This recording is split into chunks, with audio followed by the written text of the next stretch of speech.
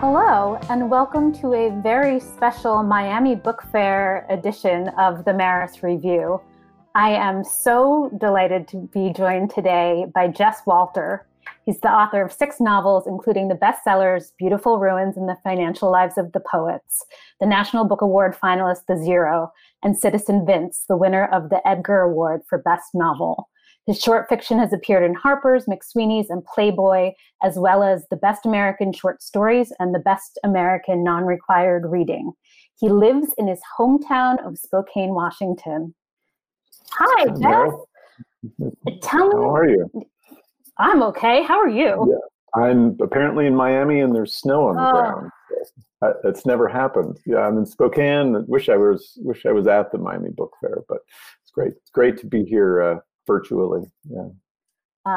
Tell me about how Spokane is now, and tell me about how it was 100 years ago and what made you want to write a historical novel about that.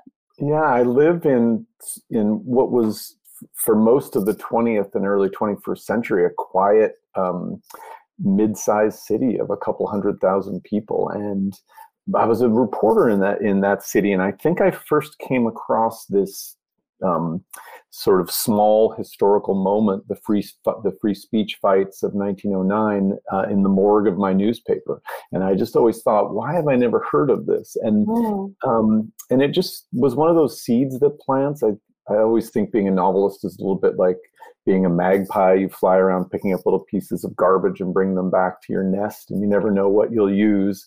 But it was one of those things I just always found myself thinking about. Spokane in the last 10 or 15 years, like a lot of Northwest cities, has just really exploded in cool and culture and great restaurants. But for most of the time I lived here growing up, it was a really quiet and kind of conservative place. And so to look at these old postcards and photos and see this teeming city, doubling in size every 6 or 7 years, it was just something that I wanted to write about. I also always wanted to write a novel about income inequality. Much of my fiction is about the working class roots that I have and the sorts of people I live in and around in Spokane.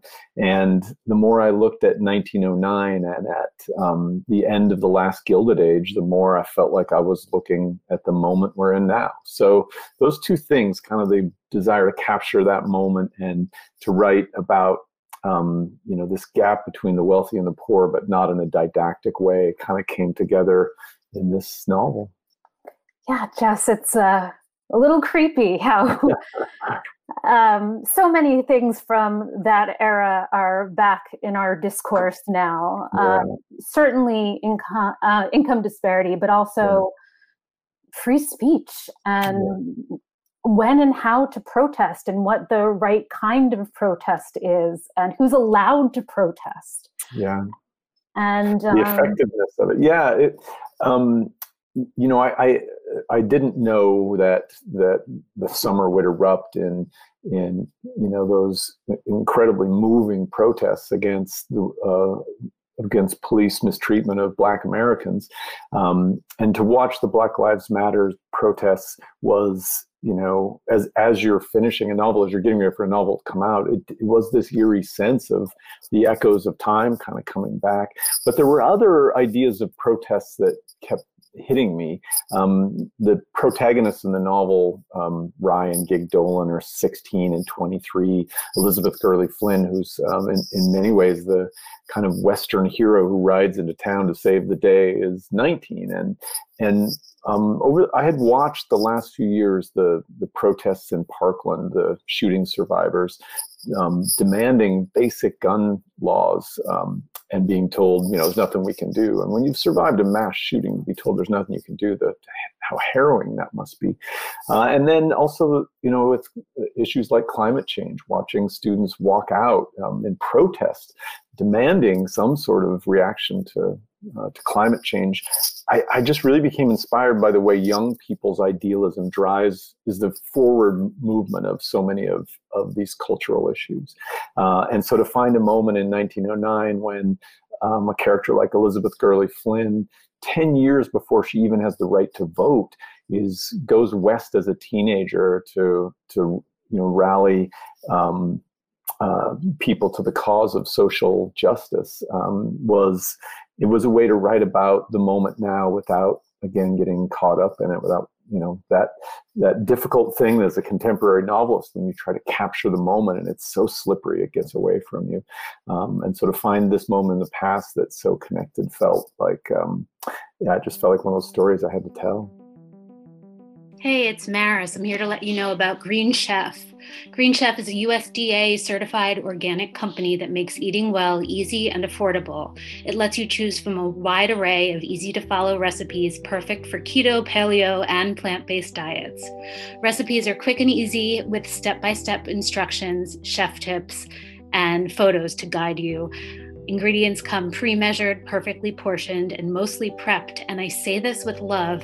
Even my husband and I weren't able to mess this up. Josh, thank you for making me the most delicious curried pork chops I've ever had. With Green Chef, it's easy to eat well and discover new recipes every week. It's been really good to break out of our rut and try new things. Go to greenchef.com/MarisReview80 and use code MarisReview80 to get $80 off, including free shipping. Once again, go to greenchef.com/MarisReview80 and use code MarisReview80 to get $80 off, including free shipping. I don't know if you've seen this, but there's a line going around about the current moment saying, I don't know how to explain to you that you should care about other people. Yeah. And it made me think of the Cold Millions, particularly because here were these workers arguing for their basic humanity. Yeah. In 1909, it was a very different world in many ways. Spokane at the time is doubling in size every 6 or 7 years. As I say, there are 7 rail lines coming through this one small city. And the parallel is the internet. The railroad in 1909 was the internet. This was the place where mining and timber and logging money all came together, and agriculture money all came together. And so because of that, it was a kind of tramp central station. You had all of these hobos, what we would call homeless indigent workers now, who would train and walk into Spokane and look for jobs. And they had to work with job agencies, job sharks, more than 20 of them up and down Stevens Street in the center of downtown, where they would be charged $1 for a job. Those corrupt job agents would then split the dollar with the foreman and often send them packing after a couple of weeks of really difficult work. I named my characters Gig and Rye. At the time, one of those novelist things when you're by yourself you think is so clever as a sort of wry nod to the gig economy. But I did keep thinking of the Uber driver who has to work, who, like these workers, has to provide his own vehicle, has to pay for his or her own insurance. The amazing progress that labor made in the middle of the 20th century, we've mostly done away with. And the middle class that it created, we're in danger of eroding the way that the world is in 1909, where you have mining magnates living on vast estates on the hill, and everyone else sort of scruffing and scrapping along. The idea that you can pull yourself up by your bootstraps is such a strong American dream type of situation. And in Spokane at the time, it's so clearly not something that a normal person could do. I mean, if you don't own boots where there are no straps. But no, I think growing up as I did in a union family, both of my grandfathers were itinerant workers in the 1930s. My grandpa Jess, whom I'm named after, arrived in Spokane on a train he'd hawked. And so very personal to me. But the other side of it's very personal too. My dad, a high school dropout, worked in an aluminum plant for 40 years and put his kids through college. And so I grew up with this egalitarian belief passed passed down through a union family that we pull everybody up. And by pulling everybody up, we make a world that people can live in. And this is again the ethos that creates the middle class in America, and one that since the 1980s and the deregulation of industry, the destruction of unions, we've worked pretty hard to dismantle. And until we've arrived at a place that the robber barons of the early 1900s would have recognized completely that during a pandemic, billionaires would get $2 trillion richer than they were before this all started. And so, to tell that story in a non-didactic way, the thing that fiction is able to do is to put you in a life and put you in the interiority of characters going through these things, so that for me, the novel sort of coalesced. I had a very different title. I thought it would be a much more of a Western, actually, and it was going to be called Nothing West of Dead. I thought, oh, that's a great rough title for a Cormac McCarthy-like book about violence in the West. And it wasn't until I had Rye sitting in, early on in the novel, sitting in the house of a mining magnate named Lem Brand, with hot water coursing through the floor, warming his feet, sipping a brandy, surrounded by floor-to-ceiling books. And for me, books are always aspiration. As a first-generation college student, books are the only social ladder that I knew. And so for Rye sitting in that moment and realizing that it's not one or two or three or even 10 layers between him and this wealth, but hundreds, thousands, maybe an infinite number of layers. And the sheer unfairness of it. And for him, thinking about the cold millions out there who will never sit in a room like this and understand a place like this exists. It is such a basic question of, do you care about other people or do you not? And, and I think to take that beyond meme or slogan or bumper sticker, fiction can put you hopefully inside the head of somebody who's feeling that really deeply. And that's one of the real joys of the Cold Millions, is that you use a close third perspective a lot of the time to follow Rye, but then you let so many different characters have their own voice. Yeah, I think after writing Beautiful Ruins and writing all sorts of different characters and voices, I became as interested in the breadth of these stories I was telling as the depth. We talked that great interiority you can provide is a wonderful thing. But I also, especially when you're in 1909, which is almost like science fiction, you have to create, it's a slightly different language. You have to create different sets of transportation. You have all this different way. And I really wanted to show a broader world, a bigger canvas than Rye's experience of these things and Rye's coming of age. As I was writing, there's a sort of central motif of the novel, which is the Spokane River, this big northwestern blasting river that shoots through the novel as it cuts through the city. And I imagined that big third person stream was the main channel of the river, and I was able to bring in these undercurrents, these tributaries that would tell you as much about the surrounding land and the characters. And as often happens, those characters were just so fun to write. Ursula the Great, who is a vaudeville star who sings to a live cougar, or Del Dalvo, a bitter old Pinkerton detective. Those kinds of characters. It's like being a character actor, and you get these great little meaty roles that get to change the story. But also, the other thing I think I felt was I had never written this sort of historical fiction about a period this long ago, and I just kept realizing that all of my characters were gone. They were dead.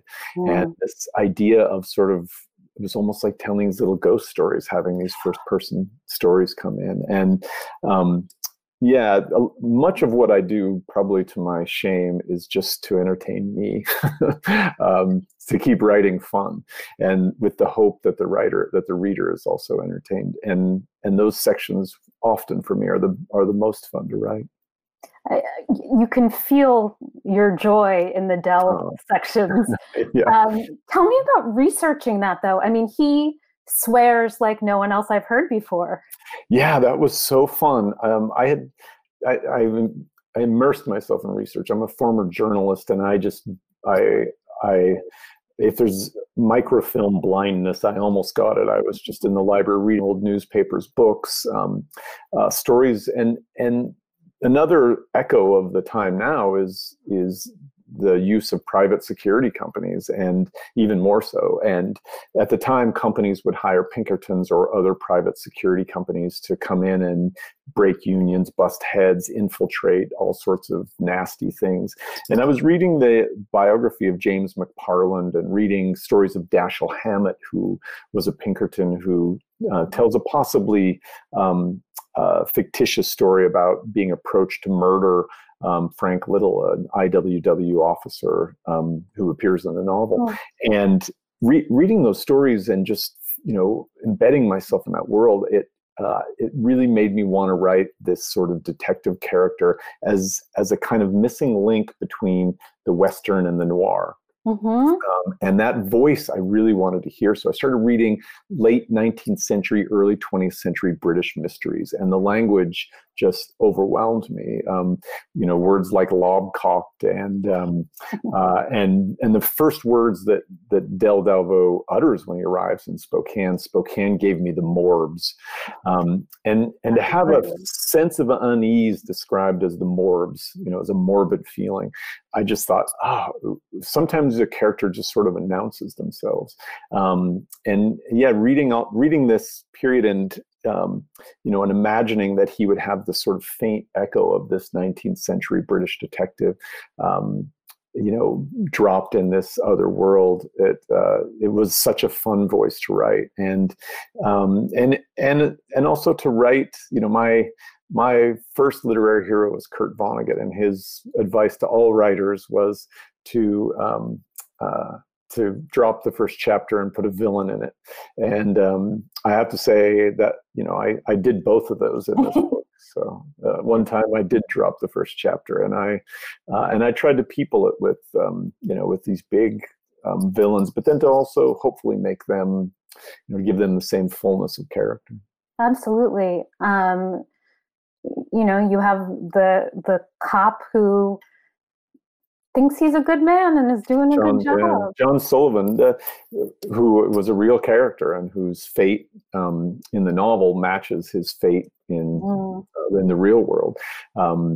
The novel begins and ends with two anecdotes that really occurred in Spokane before and after the free speech riots. And then much of the rest of the novel, again, owing to that level of research, everything from Elizabeth Gurley Flynn's background to a newspaper story at the end that hopes she will return to her husband and get the rich life that every American wife deserves. So much of the novel really came from research. And then as always happens with a novelist, you have to fire the research department and just really concentrate on the fiction itself and try to, craft this Ryan Giggs story or almost around the real particulars of these real people. Yeah, tell me a little more about that, because you do it beautifully with Beautiful Ruins too. Well, thanks. Just having real life figures interact with the characters who were created inside your head. Yeah. I think it's sort of apt that I'm writing historical fiction now, because historical fiction does that by its nature. Mm-hmm. Abraham Lincoln appears in so many novels, and I think readers are savvy enough to know they're reading a fictional version of this real character. But to me, they're a little bit like location. If I'm writing about New York and I get the details wrong, then it's wrong. Even my fictional New York has to resemble the real New York. I can change the name of streets. I can, put a cafe where there isn't one. But if I put it, on a plane just outside of Kansas, it's not really going to. I guess that would be Manhattan. I take that back. But you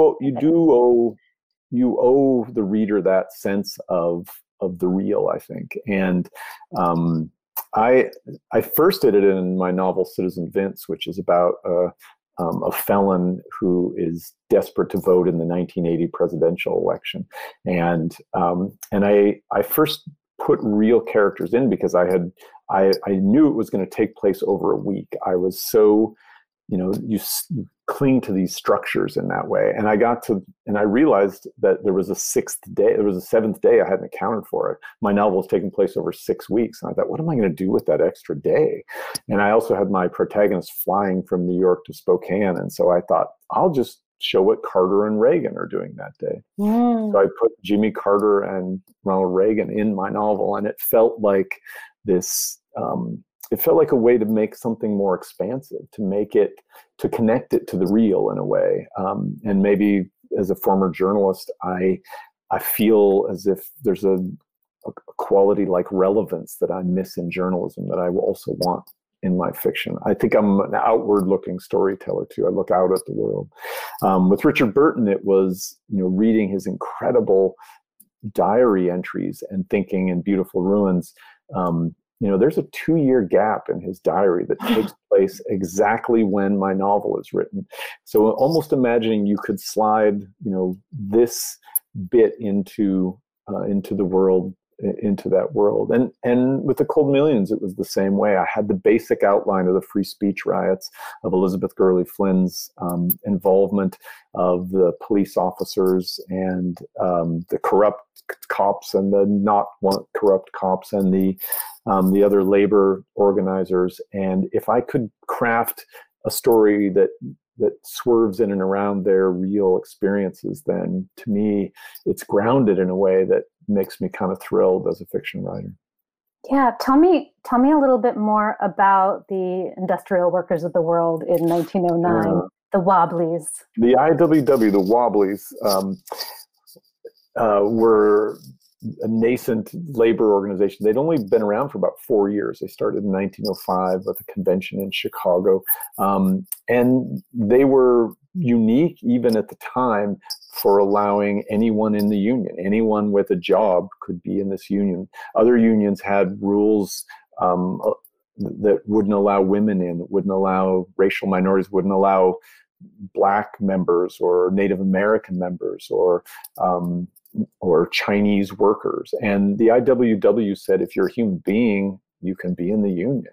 And that simple, idealistic, egalitarian idea struck me as this sort of Edenic thing. And again, it was one of the reasons I wanted to write young characters. I wanted to write about that fierce idealism that won't take no for an answer, that sees through all of the real politic to the truth. And so the IWW by 1909 had taken on the cause of many of these hobos and tramps and indigent workers. They were also fighting against child labor, fighting for not a 5-day work week, but a 6-day work week, not for an 8-hour work day, but a 10-hour workday. They were fighting for simple things like if you cut your foot off at a sawmill, that maybe they would help pay for the medical care.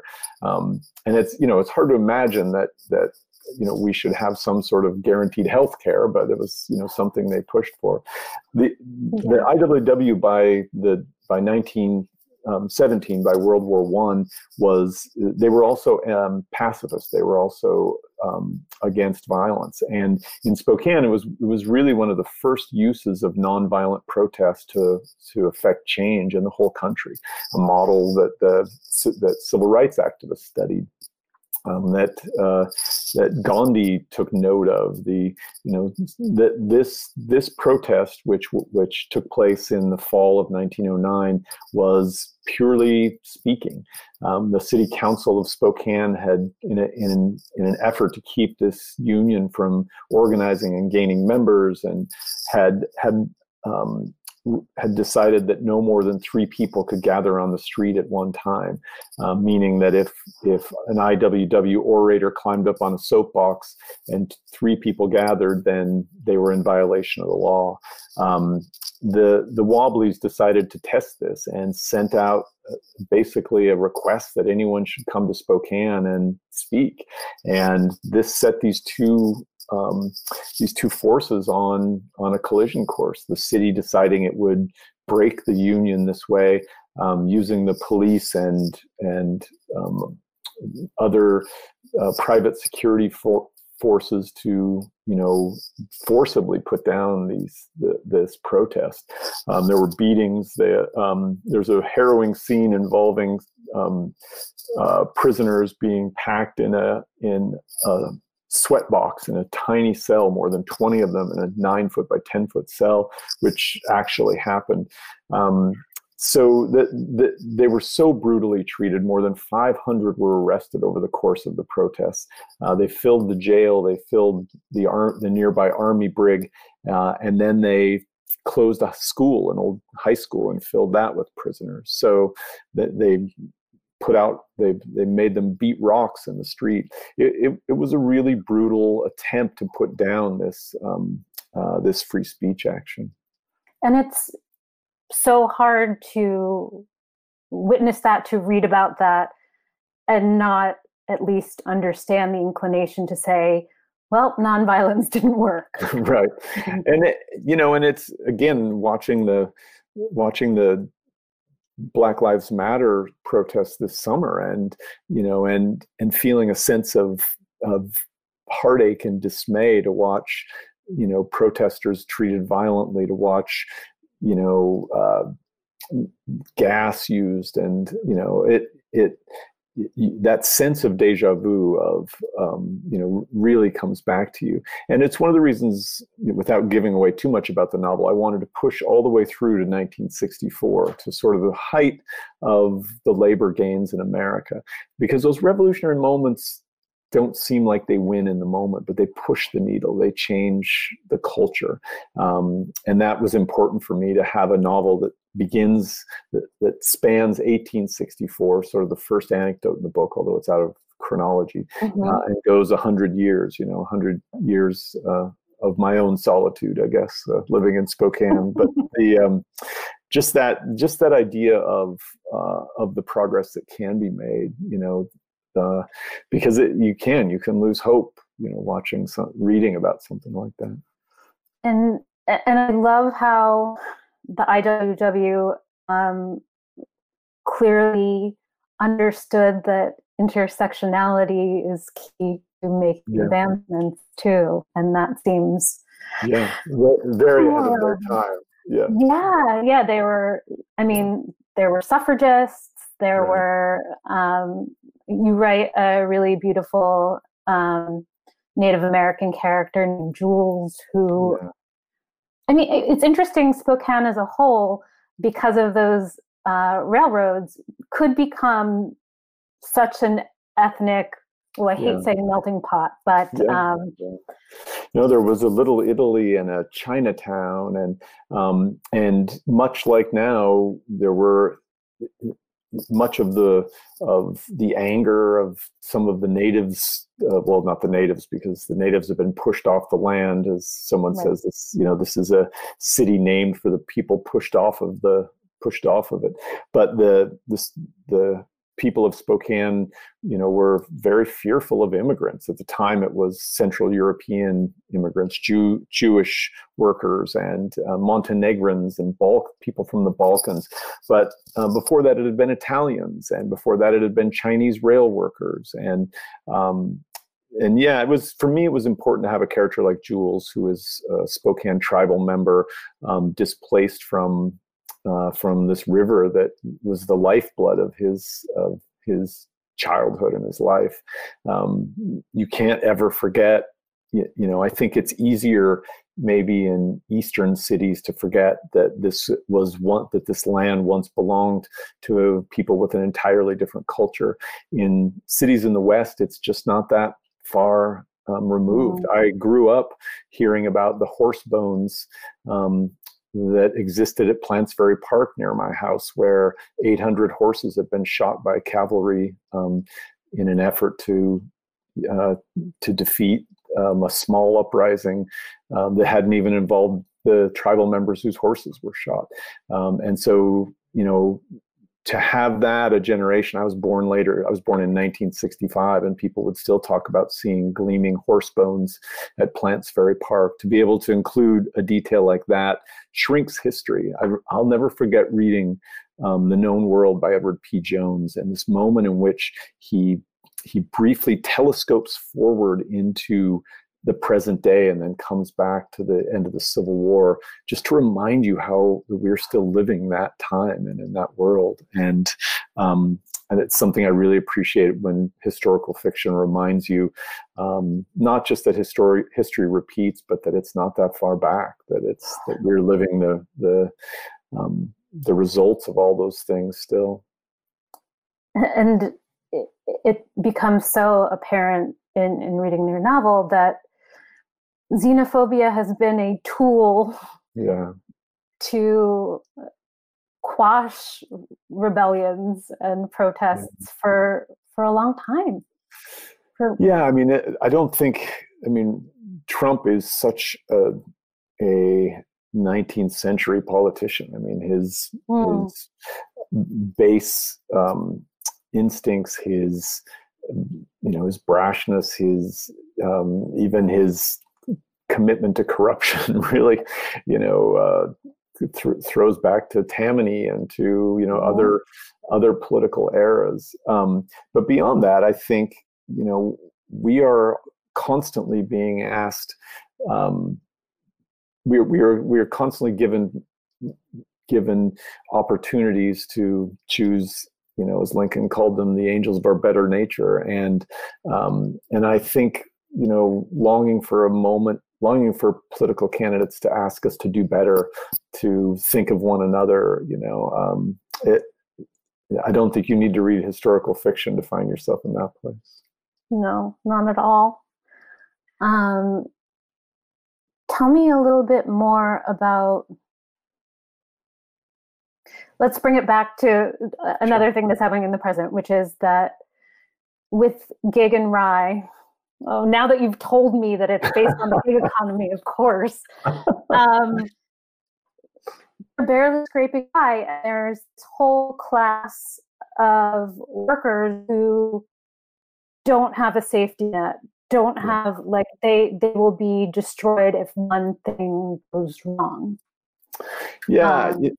When I was in college and I was a teenage father and I lived in government subsidized housing and I worked at a pizza place and I was a campus security guard and I was trying desperately to not drop out of college. And I remember going to my dad and saying, "Can you get me on at the aluminum plant? I probably need to support this kid." And he said, "No, you should finish college." And, but I look at that moment and I think we've somehow convinced ourselves now that there, again, in a sort of reverse of what Rye experiences, that there are all these gaps between wealthy and him. We've convinced ourselves that the edge isn't as close as it really is. And having been in a place where if a car breaks down, I drop out of college, and then having been in those situations, I think again, it's another thing that historical fiction can give you. You can be inside characters whose desperation is so low. I hear people talk about homelessness now as if it's an issue like litter. It's like, oh, there are so many homeless people in the park and they're so messy. And these are lives. These are human lives that have slipped through the cracks. We've turned a house, the basic shelter that every human needs, into the only reliable source of middle-class wealth in America. You buy a home, you watch the value increase. It's become the economic engine that labor once was. Most people's wealth is tied up in their homes. So of course, by nature, that's going to exclude people at the bottom of the ladder. For years, because of redlining, it excluded African Americans. And that has never been addressed or fixed. But besides the racial component, it also imprints upon the poorest Americans a generational poverty that it becomes impossible to escape. So to write about characters like Gig and Rye and to make their challenge a real basic one. Am I going to pay $1 for a job? Am I going to get $1 a day? Will I spend that $1 sleeping on a boarding house porch, or will I spend it in a tavern? I'm sort of pleased that my characters choose tavern every once in a while. But that, in some ways, it's like you can understand biology by looking at a single cell organism. And I think looking at Gig and Rye and these simple decisions they make, hopefully, again, that's the great thing about fiction, is the sense of empathy it creates. Hopefully, we can look at the decisions, the other decisions people have to make with more empathy. Again, writing historical fiction, writing something set in 1909, there's the thrill of recreating that world, which I definitely fell into. And then there's the sort of responsibility of talking about the world you live in now. Yeah. And one of the things that I love about both Gig and eventually Rye is that they understand that fiction is a great tool of empathy. Yeah.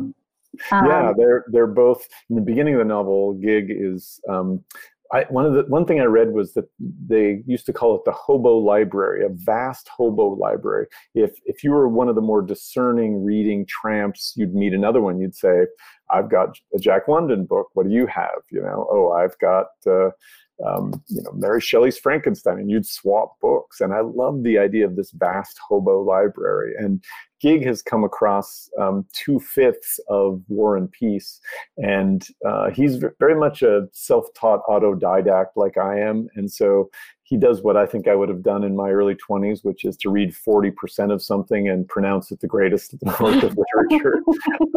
I might still do that, actually, and so I love that about him. I love that he hasn't actually even read it, but he's certain this is, and it becomes a sort of totemic book for both Gig and Rye, because as Rye reads it almost to understand his brother, to understand, Gig is much more driven by the ideals of the industrial workers of the world.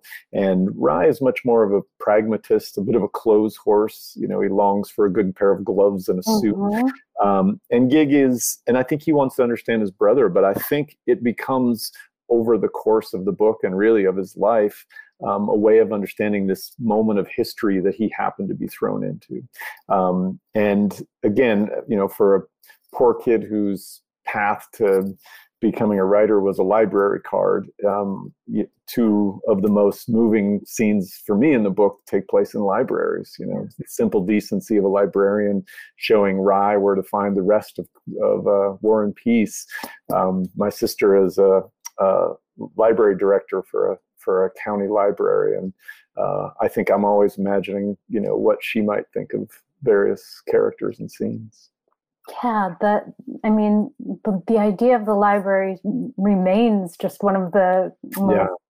And there's a beautiful Carnegie Library from that period in my city. And one of the great things about living in a city that peaked in 1910 is that most of the architecture is still here. I've lived in 3 straight 100-year-old houses. I'm in right now a carriage house built behind my home in 1910 of River Rock. And so it's almost like you're living in the world you're describing, and walking around to the house where Police Chief John Sullivan actually lived, and and staring through the window, which hasn't really changed. It was I was lucky as a fiction writer to be able to access those places in that time. Yeah. And tell me how you've been weathering the pandemic and what it's like to... Yeah, I mean, I think it's sort of embarrassing as a writer, because I quit my job in 1995 and have been social distancing ever since. So, you, as a novelist, you work alone. And so,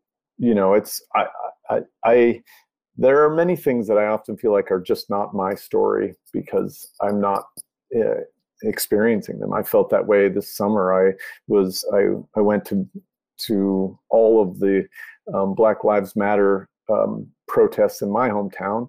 I think there were 3 big ones, but it's not my story. It's not, I can stand back and watch, and I feel that way, for a middle-aged kind of well-off novelist, I'm just eating more takeout. That seems to be the big difference. I miss my friends. My kids were home for a longer period. They're adult and off on their own, but they came home and lived in the house for a while. Mm-hmm.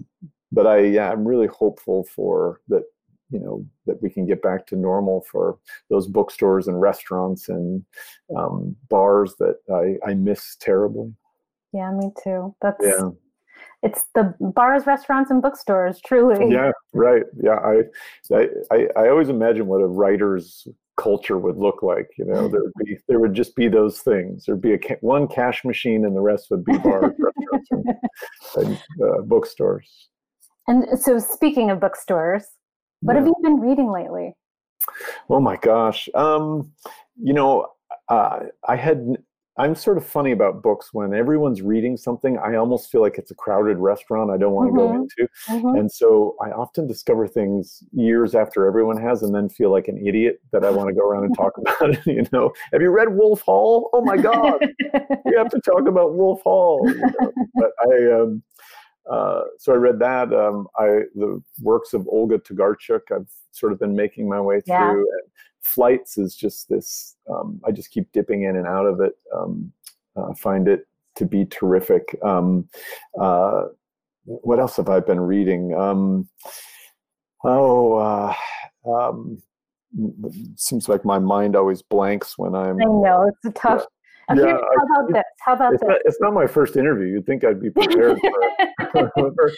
I'll have to trumpet and walk out of the interview because of that really difficult question. How about, what book do you wish Gig and Rye could have read? Oh wow, that's. I wish they could have read. I wish they would have read Elizabeth Gurley Flynn's autobiography, The Rebel Girl.